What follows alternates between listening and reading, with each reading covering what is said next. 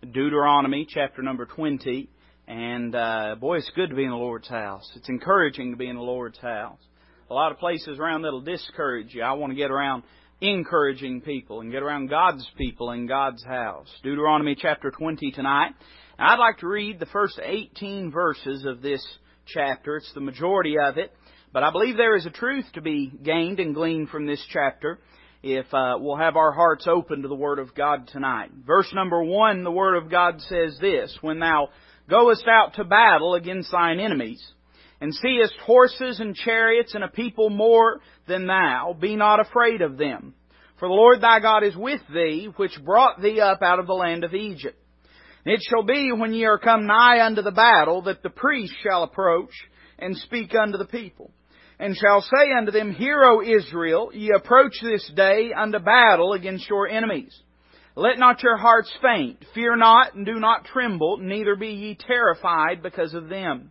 For the Lord your God is He that goeth with you to fight for you against your enemies, to save you. And the officers shall speak unto the people, saying, What man is there that hath built a new house, and hath not dedicated it? Let him go and return to his house, lest he die in the battle, and another man dedicate it. And what man is he that hath planted a vineyard, and hath not yet eaten of it? Let him also go and return unto his house, lest he die in the battle, and another man eat of it. And what man is there that hath betrothed a wife, and hath not taken her? Let him go and return unto his house, lest he die in the battle, and another man take her. And the officers shall speak further unto the people, and they shall say, What man is there that is fearful and faint-hearted?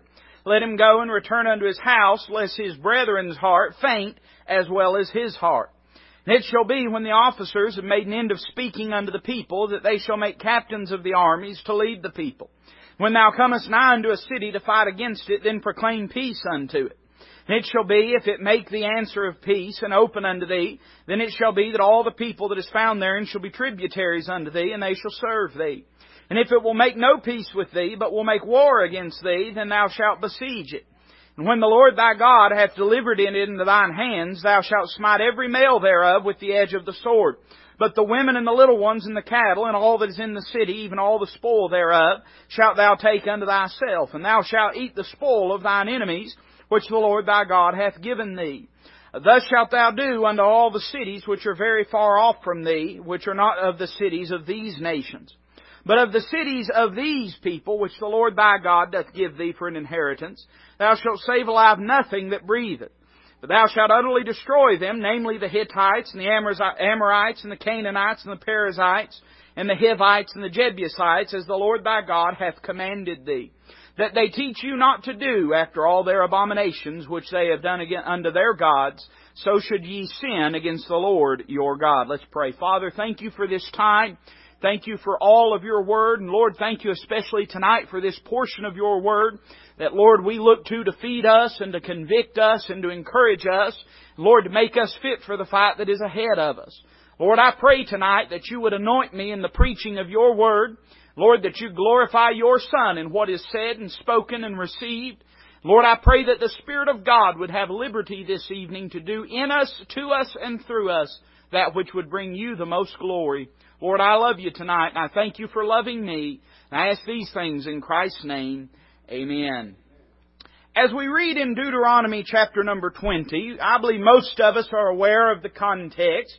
The book of Deuteronomy is the repetition of the law. Moses is speaking, and we might say this, that God, through Moses, is speaking to the children of Israel, and is speaking of the most plain and literal things. Let me say this tonight before we get into the preaching, that when God is speaking to Israel, He's speaking about literal warfare, literal battles, literal strategies that they as a people and an army are to employ as they are to conquer the promised land. But I am keenly aware, too, as I read this passage, that there is a New Testament application of these verses. Let me ask you this. I wonder if there'd be anybody in here tonight that would know this to be true, that we are in a battle in this day that we're living in. We are fighting in a battle. The book of 1 Corinthians says these things were written for our examples. And the Old Testament is written to give us truths and types and pictures and examples. Now you and I don't believe it'd be the will of God that we take up a literal sword and go in some kind of holy crusade against our neighbors or against even those that might be aliens from the salvation of God. But I do understand that the book of Ephesians tells me this in chapter 6 and verse 12, that we wrestle not against flesh and blood, but against principalities, against powers, against the rulers of the darkness of this world, and against spiritual wickedness in high places. Now, you and I, we're fighting a battle today. It's not a physical battle, but it is a spiritual battle. And as such, I believe that we need to be prepared for that spiritual battle. Now, how foolish would it be if an army marched against an invading force without making any preparation, without knowing what they're getting into and knowing what they're in for, without having a strategy, without having a plan, without having an idea of what's going to happen and what they are to do and what their orders are that are to be followed. Well, I'd say this, that in many ways the church is doing that very same thing today. Let me tell you something. The secular humanistic materialism of the world's philosophy has become, I believe, subconsciously and subtly adopted and embraced by the New Testament church.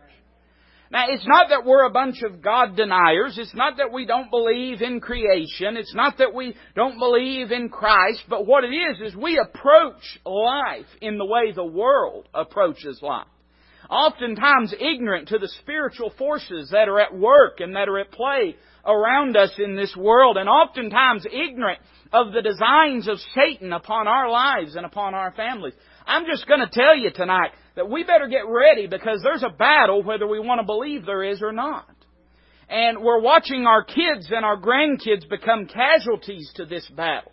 We're watching our families become casualties to this battle. Then we all sit around and scratch our heads and stare at each other and say, what went wrong?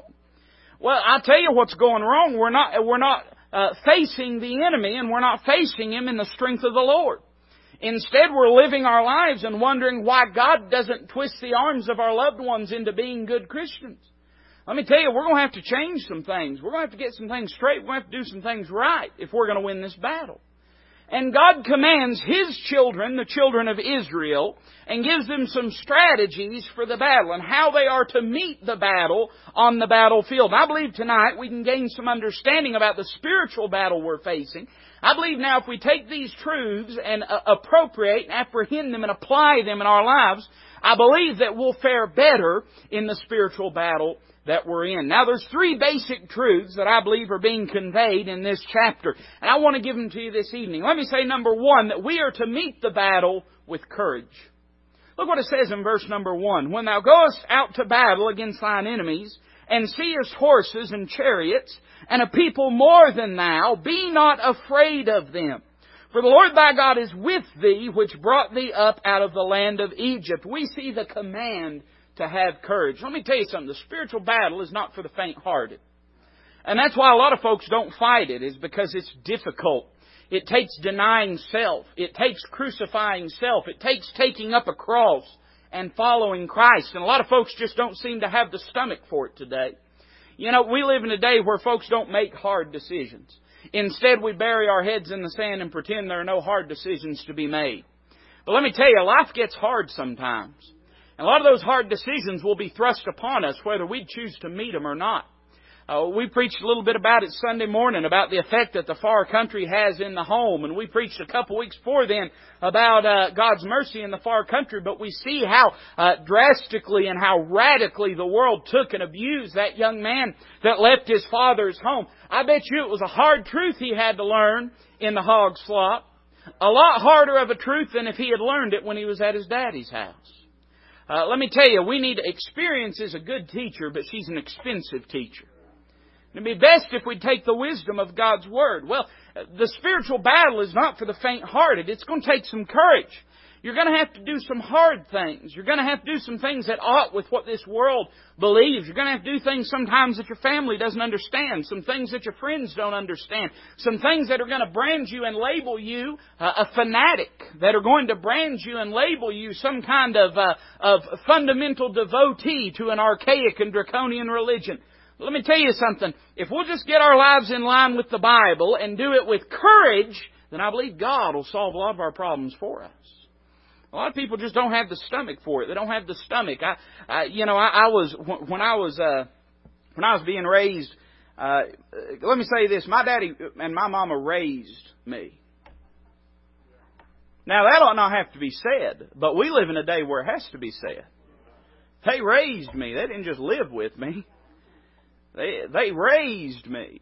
There were times me and my daddy were at odds. There were times me and my mama were at odds. There were times that they did things that weren't very popular to me. And things that I didn't appreciate. Times that they did things that didn't win them points with me. But guess what? That's parenting. Sometimes you have to do hard things, tough things. Sometimes it takes some courage in the face of spiritual warfare to believe and trust God, even when the world says that it's overkill and that it's overrated and that God's going to fail us and that God's not going to come through. I'm just telling you, we live in a weak society, and if we want to win this battle, we better get our head in the game and we better start doing things God's way. And that's not always easy to do. But if we want to prosper in the will and the Word of God, then we're going to have to do it. It takes courage to do this. We see a call to courage. I want you to notice verse 2. We see verse 1, we see the command to courage. Verse 2, we see the call to courage. How are they going to get that courage? Well, it says this in verse 2, and it shall be when ye are come nigh unto the battle, and I thought this was interesting, that the priest shall approach and speak unto the people. Let me say this, that if we're going to have courage, we're going to have to spend time with God and spend time in His Word. Now, there's a lot of applications we could make here. Certainly, if you wanted to, you could talk about being in the house of God. But here we are on a Wednesday night. You're in the house of God. I'm not going to fuss at you, and I'm not going to beat you over the head with that. But let me say this. I think the priest, you could make an application to the preacher, but I think this, that we have a great high priest and a great apostle of our profession. I'm just telling you that part of the reason we don't have stomach enough to make the right decisions is we ain't been spending time with God like we need to. Listen to what it says in the book of Acts chapter 4 concerning Peter and John. It says, now when they saw the boldness of Peter and John and perceived that they were unlearned and ignorant men, they marveled.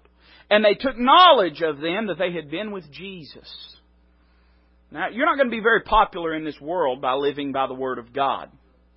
We live in a day now where, I mean, if you just say that folks ought to go into the bathroom they were born to, you're called a bigot and a hate monger. And by the way, I mean, that's just the latest incarnation. You know, about this time last year, we was talking about the fact that the Supreme Court didn't even know what marriage was anymore. And we could go further back than that, and abomination after abomination. We could track back through time and look at times when the world has moved further away from the Word of God, times when our country has moved further away from the Word of God. But I'm just saying, it's an intimidating day to be a Christian. The easy times are over, and things are only going to get tougher. If we're going to raise our children and our families by the Word of God, and if our church is going to be run by the Word of God, and it's going to be a place where the Word of God is exalted and uplifted, the days that that's going to be easy are behind us. And hard days are what's ahead of us. Get ready, because if you'll stick in with me for the next 20, 30, 40 years, if God tarries His coming, and if He allows me to stay here, it ain't going to be long before you're going to start getting a reputation for going to that Walridge Baptist Church. And I'm not talking about doing anything extreme. I'm talking about if we keep preaching the book the same way that we are today, then within 20, 30 years, you're going to be part of that crowd. And they're going to talk with scorn and with scoffing about those folks that go down to that church that actually believes the Bible. I'm just saying, we better find a place we can find courage for these days that we live in.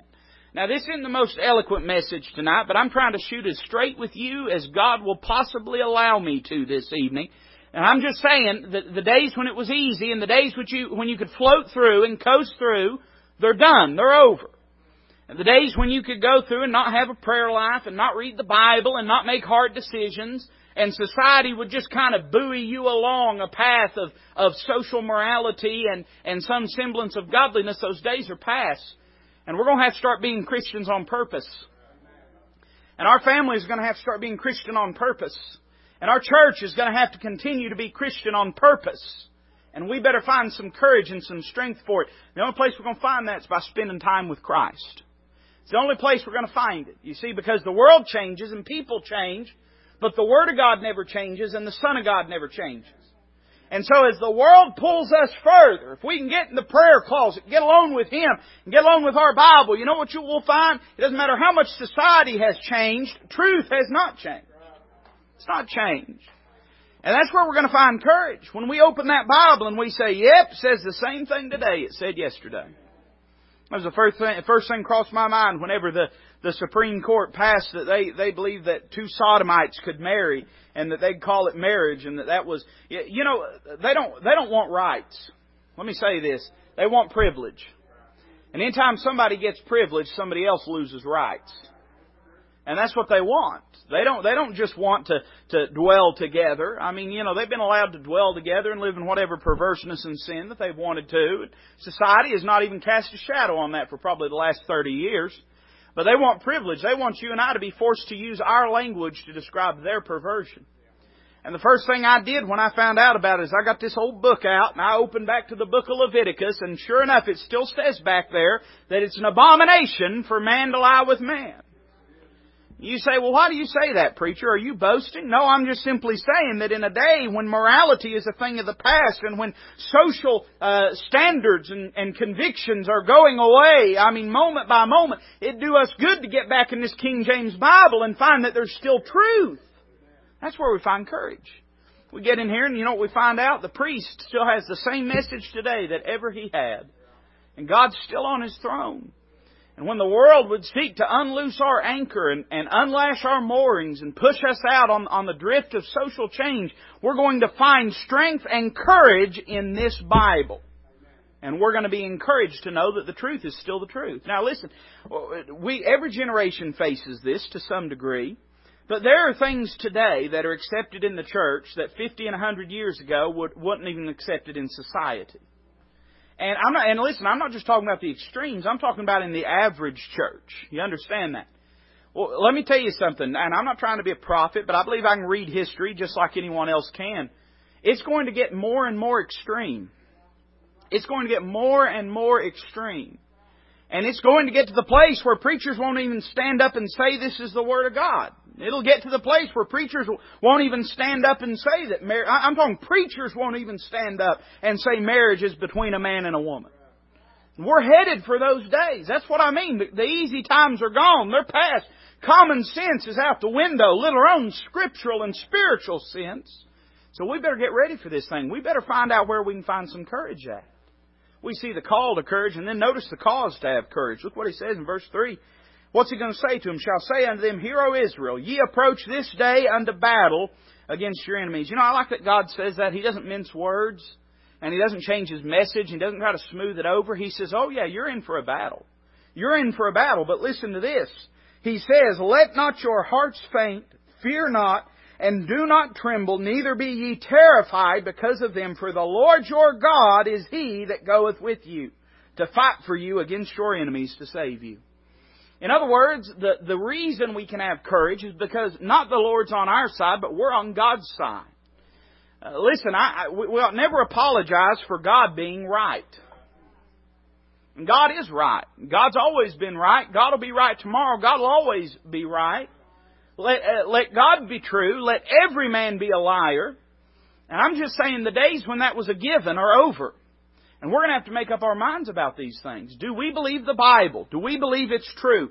Do we believe God knows what's best for our marriages and our families and our children and our grandchildren? Or do we not believe that? Now, if we believe that, then that ought to drive us to be biblical in everything that we do. If we don't believe that, what are we doing in a church house? What are we doing saying we're a Christian? What are we doing saying that we're one of God's children? The only way that we're going to find this courage is to know that we're standing on God's side in these matters. And I promise you, I've heard it and I've said it before, that God by Himself is a majority. I understand that. But I'm just telling you that biblical Christianity is already in the minority as far as an authentic representation of it. But even a shallow, even a marginal representation of biblical Christianity, it's on the way out, not on the way in. And we're going to have to make up our minds that we'll be satisfied if the whole world is against us as long as we're with God.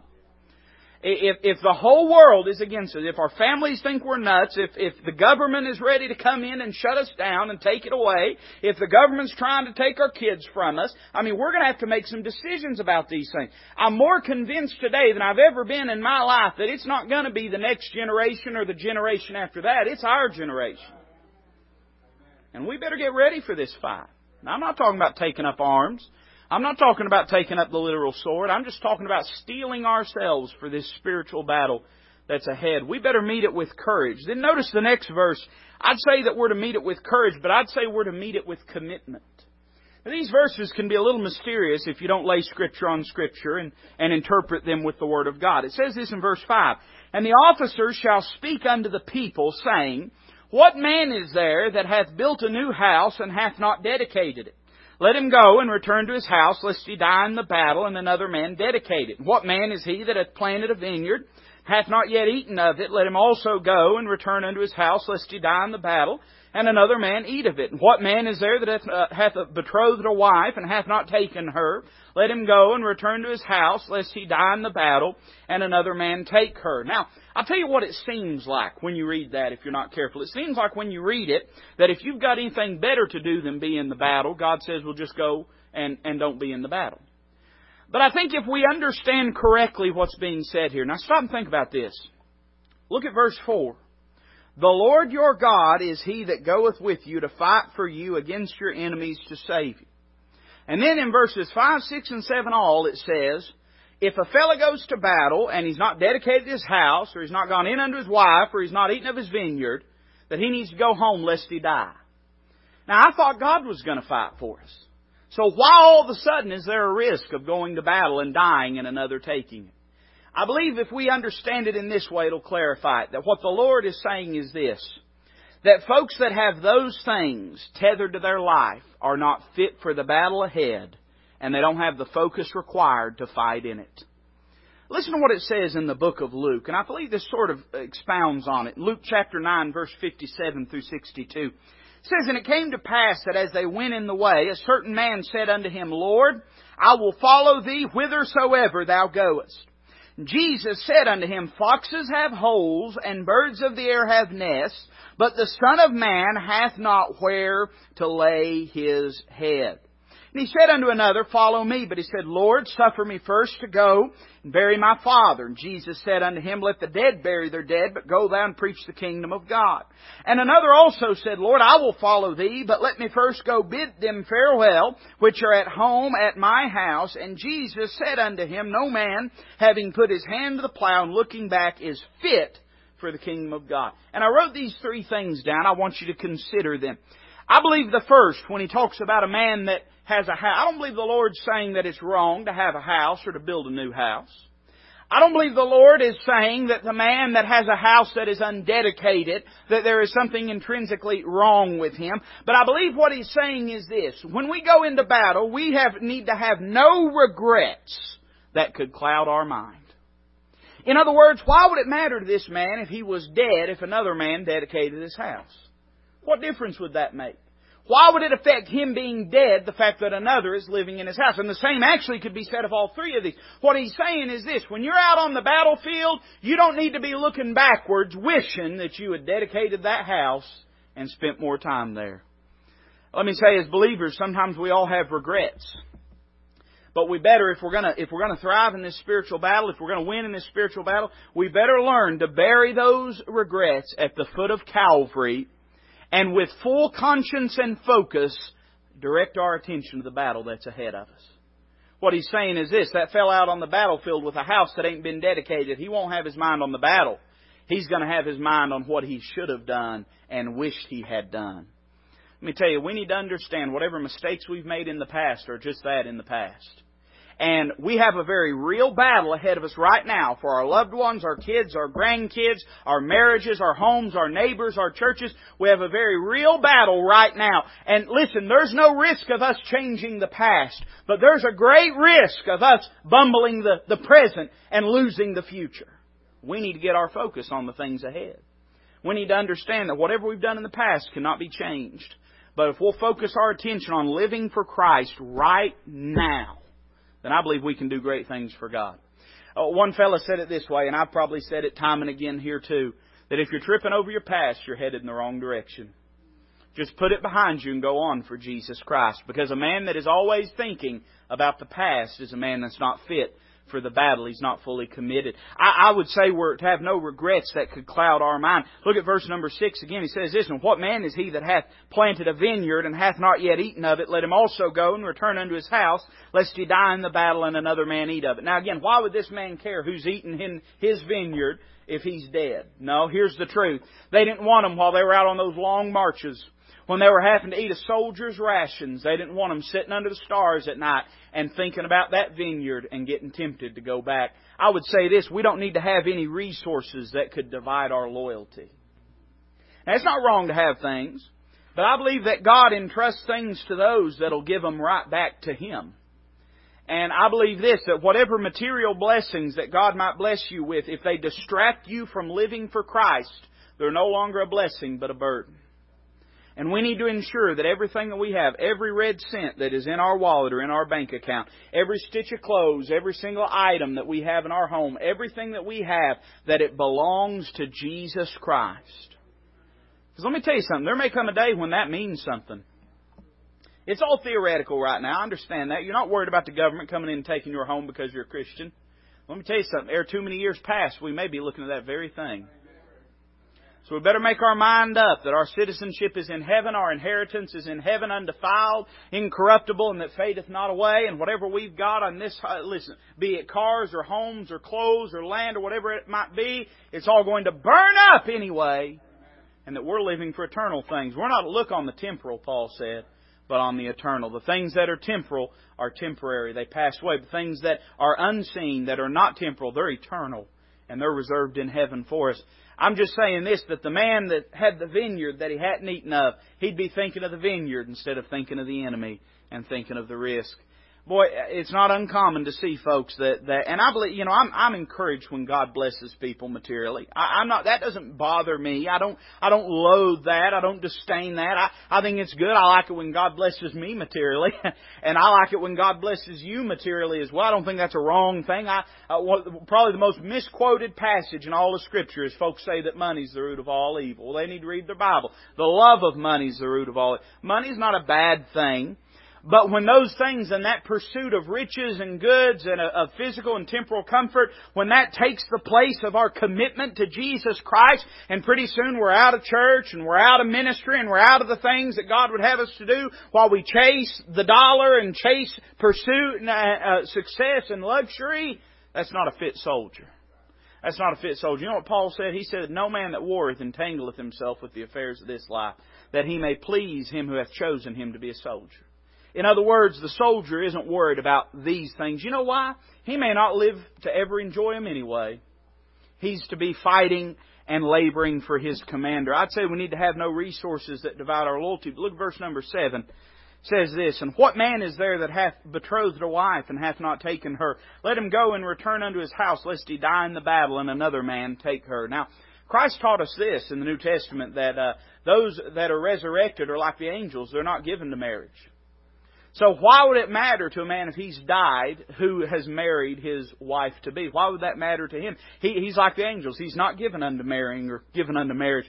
I think what he's saying is this: there should be no relationships that could rob us of our nerve. Now stop and think about that for a minute. There should be no relationships that could rob us of our nerve. And you say, "Preacher, what does that mean? Does that mean we need to live lonely and isolated lives?" No, that's not what it means. But listen to what Christ said. He said that except a man hate his father and mother, he's not worthy of him. Now, he's not saying that you should have a visceral hate or a dislike of your family. What he's saying is this, that by comparison, your love of God ought to be so supreme and superlative that by comparison it makes the physical and family relationships that we have seem like hate. In other words, and I've seen this a lot. I've seen a lot of folks that let their family get them out of serving God.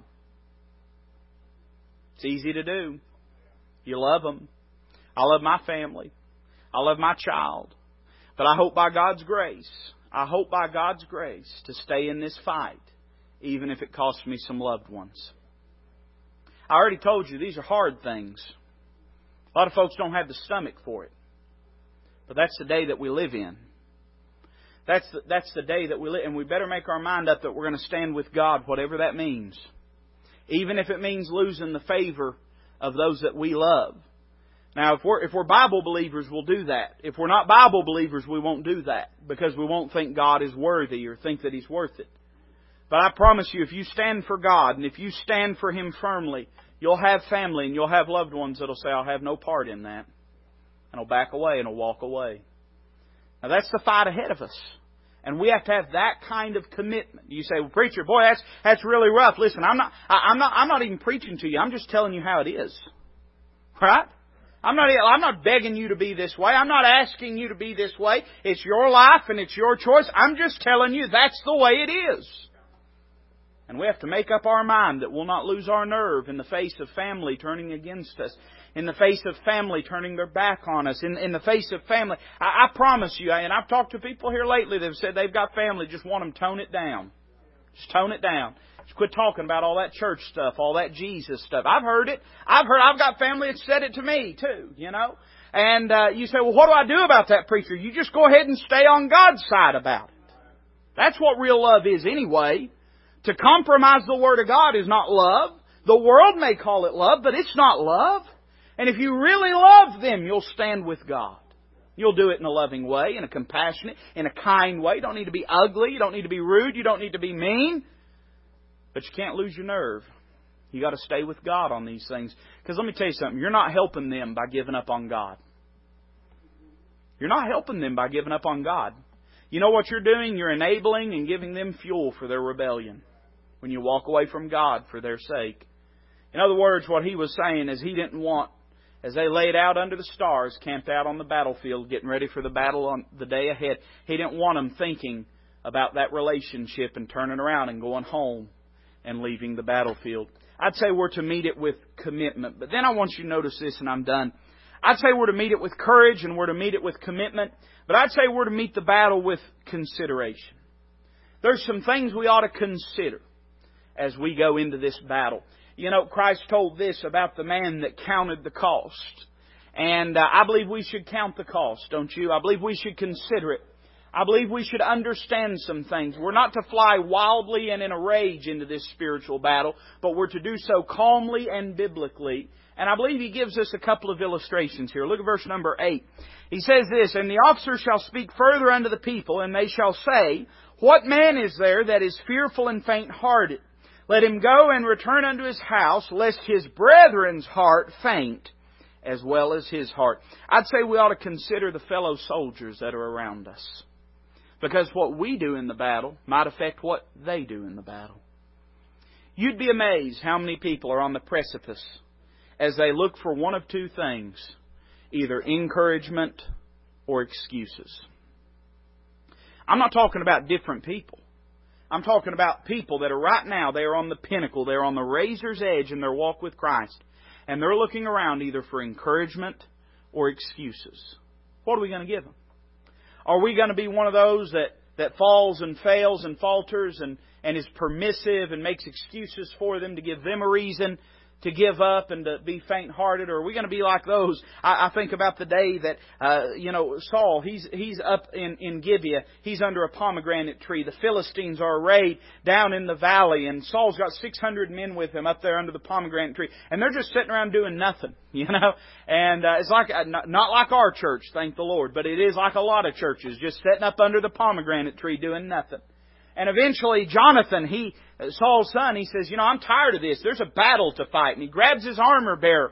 And they go down and they rush into the battle. And God begins to give them great strength and great favor and great victory. And the Bible says this, that those that were up there under the shade of the pomegranate tree, they looked down and they said, Who is that down there that's fighting so fiercely? And they took a head count real quick and they said, Well, that's Jonathan and his armor bearer down there. And they rushed down from the pomegranate tree. And the Bible says then there were some Hebrews that were back in the caves. And they rushed out of the caves. And even then there were some Hebrews that were behind enemy lines, had been fighting for the Philistines. And they turned their sword against their comrades and began to fight for the side of the Lord God of Israel. You see, there's folks watching.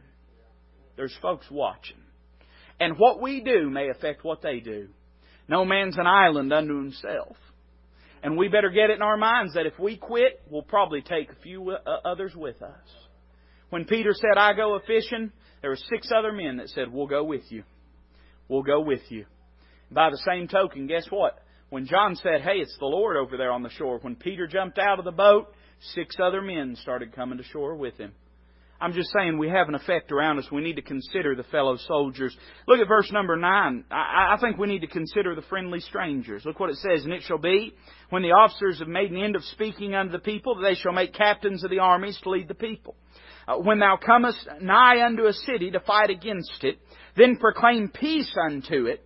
And it shall be, if it make thee answer of peace and open unto thee, then it shall be that all the people that is found therein shall be tributaries unto thee, and they shall serve thee. Well, I think we need to consider the friendly strangers. You know why? Because not everybody out there is our enemy. Not everybody out there is our enemy. There may be some folks that don't do things exactly like we do them. Now, you know me. Everybody in this building knows me. You know that I believe we ought to stand on the Word of God, the King James Bible. You know that I believe we ought to have God-honoring music, Christ-honoring music. You know I believe we ought to have the right standards. We ought to look right and act right and behave right. But I understand, too, even within those things, there's going to be people that do things a little different than I do them. I understand that. What do we do about those people? We need to remember who the enemy really is. Now, don't misunderstand me. There's people out there peddling false versions and trying to make merchandise. There's people out here trying to pass rock concerts off as church. I understand that we're to have no truck with that, and we're to have no part with that. But I understand this, too. There are some good people doing the work of God that may do things a little slightly different than you or I do them. And we need to understand who our enemy really is. You know why? You know why they would do that? They'd go to a city. They'd call out. They'd ask for peace. And if the people answered peace, you know what God said? He said, make them a tributary, and they'll serve thee. You know why we shouldn't make an enemy out of everyone? Because we just might need help someday. And the fact is, the people that are around us are not our enemies. The people that sit in these pews right beside you, they're not your enemies. And we need to consider them. We need to consider that we don't have to fight against everybody. We just have to fight against those that are not on God's side. I'd say we're to consider the friendly strangers. Look at verse number 12. It says this, and if it will make no peace with thee, but will make war against thee, then thou shalt besiege it. And when the Lord thy God hath delivered it into thine hands, thou shalt smite every male thereof with the edge of the sword. But the women and the little ones and the cattle and all that is in the city, even all the spoil thereof, shalt thou take unto thyself. And thou shalt eat the spoil of thine enemies, which the Lord thy God hath given thee. Thus shalt thou do, now notice this, unto all the cities which are very far off from thee, which are not of the cities of these nations. But of the cities of these people, which the Lord thy God doth give thee for an inheritance, thou shalt save alive nothing that breatheth. But thou shalt utterly destroy them, namely the Hittites and the Amorites and the Canaanites and the Perizzites, the Hivites and the Jebusites, as the Lord thy God hath commanded thee. Now why did God say that? This is why. That they teach you not to do after all their abominations which they have done unto their gods. So should ye sin against the Lord your God. I'd say we're to consider the foe's strength as we enter this spiritual battle. He makes a distinction here. He says there's going to be some enemies that are afar off. And those enemies, you may be able to leave the women and the children alive. But he says those enemies that are closest, those enemies that they want your territory, he said you're not to leave anything breathing. You know what that tells me? It tells me two things. One, it tells me this. Some battles are more important than other battles. Now, we say that, and sometimes there is a tendency to take that as an excuse to not fight the cities that are afar off, to not take a stand against things. But I think the opposite should be true. It should not cause us to shrink away from the battle that is afar, but it should cause us to fight more valiantly the battles that are close to home. In other words, there are some things, everything matters, but some things matter more. You've heard me say it before, that just because something isn't the most important thing, that doesn't mean it's not important. But by the same token, just because something is important, that doesn't necessarily mean it's the most important thing. And there are some things that we need to fight tooth and toenail. You say, what are those things? Well, why did He tell them to kill those enemies and not leave a single one of them alive? Because they would teach them the abominations that God was judging those nations for would be taught unto the nation of Israel. In other words, you say, what battles do we fight first and what battles do we fight fiercest? The things that threaten us, our walk with God, our families, our city, our community, our church. Those are our main focus. Those are our main focus. There's a lot of battles and a lot of things people are facing. But you know where my greatest focus is the pastor of Walridge Baptist Church? I'm not interested in getting up and preaching about the things plaguing the church 2 states over. I'm worried about the things that are a temptation to our church. And by the same token, a lot of times there are enemies that, we'll gloat over the enemies that are afar off that we have conquered. All the while we're letting the enemies that are right under our nose run rampant. You say, what do you mean? Well, a lot of times we'll say, well, I may not do everything right, but I don't go out and party. I don't go out and drink. I don't go out and no. The devil doesn't have to get you drunk to get you to compromise your testimony. Sometimes it don't take that much. Sometimes if he can just get a hold of your tongue, or if he can just get a hold of your attitude, sometimes if he can just get a hold of the things that are in your home, if he can just get a hold, he doesn't care how he gets you as long as he gets you. And we need to understand there are some battles more important. What are those battles? Those battles are the ones that affect us closest. Those are the ones that we fight day by day. You say, what do we do about those, preachers? We fight them until there's nothing left. We fight our flesh. We'll always have a flesh on this side of glory. But we never stop fighting it. You know why? Because it affects us. If we don't keep fighting it, it'll corrupt and pollute our lives and everything that we do. We fight for our families, we keep fighting. For our marriage, we keep fighting. For our grandkids, we keep fighting. For our church, we keep fighting until the fight's done. Because if we let up, we'll lose this battle. God is with us and God fights our battles for us. But if we're not committed unto this fight, we can still lose these battles just the same.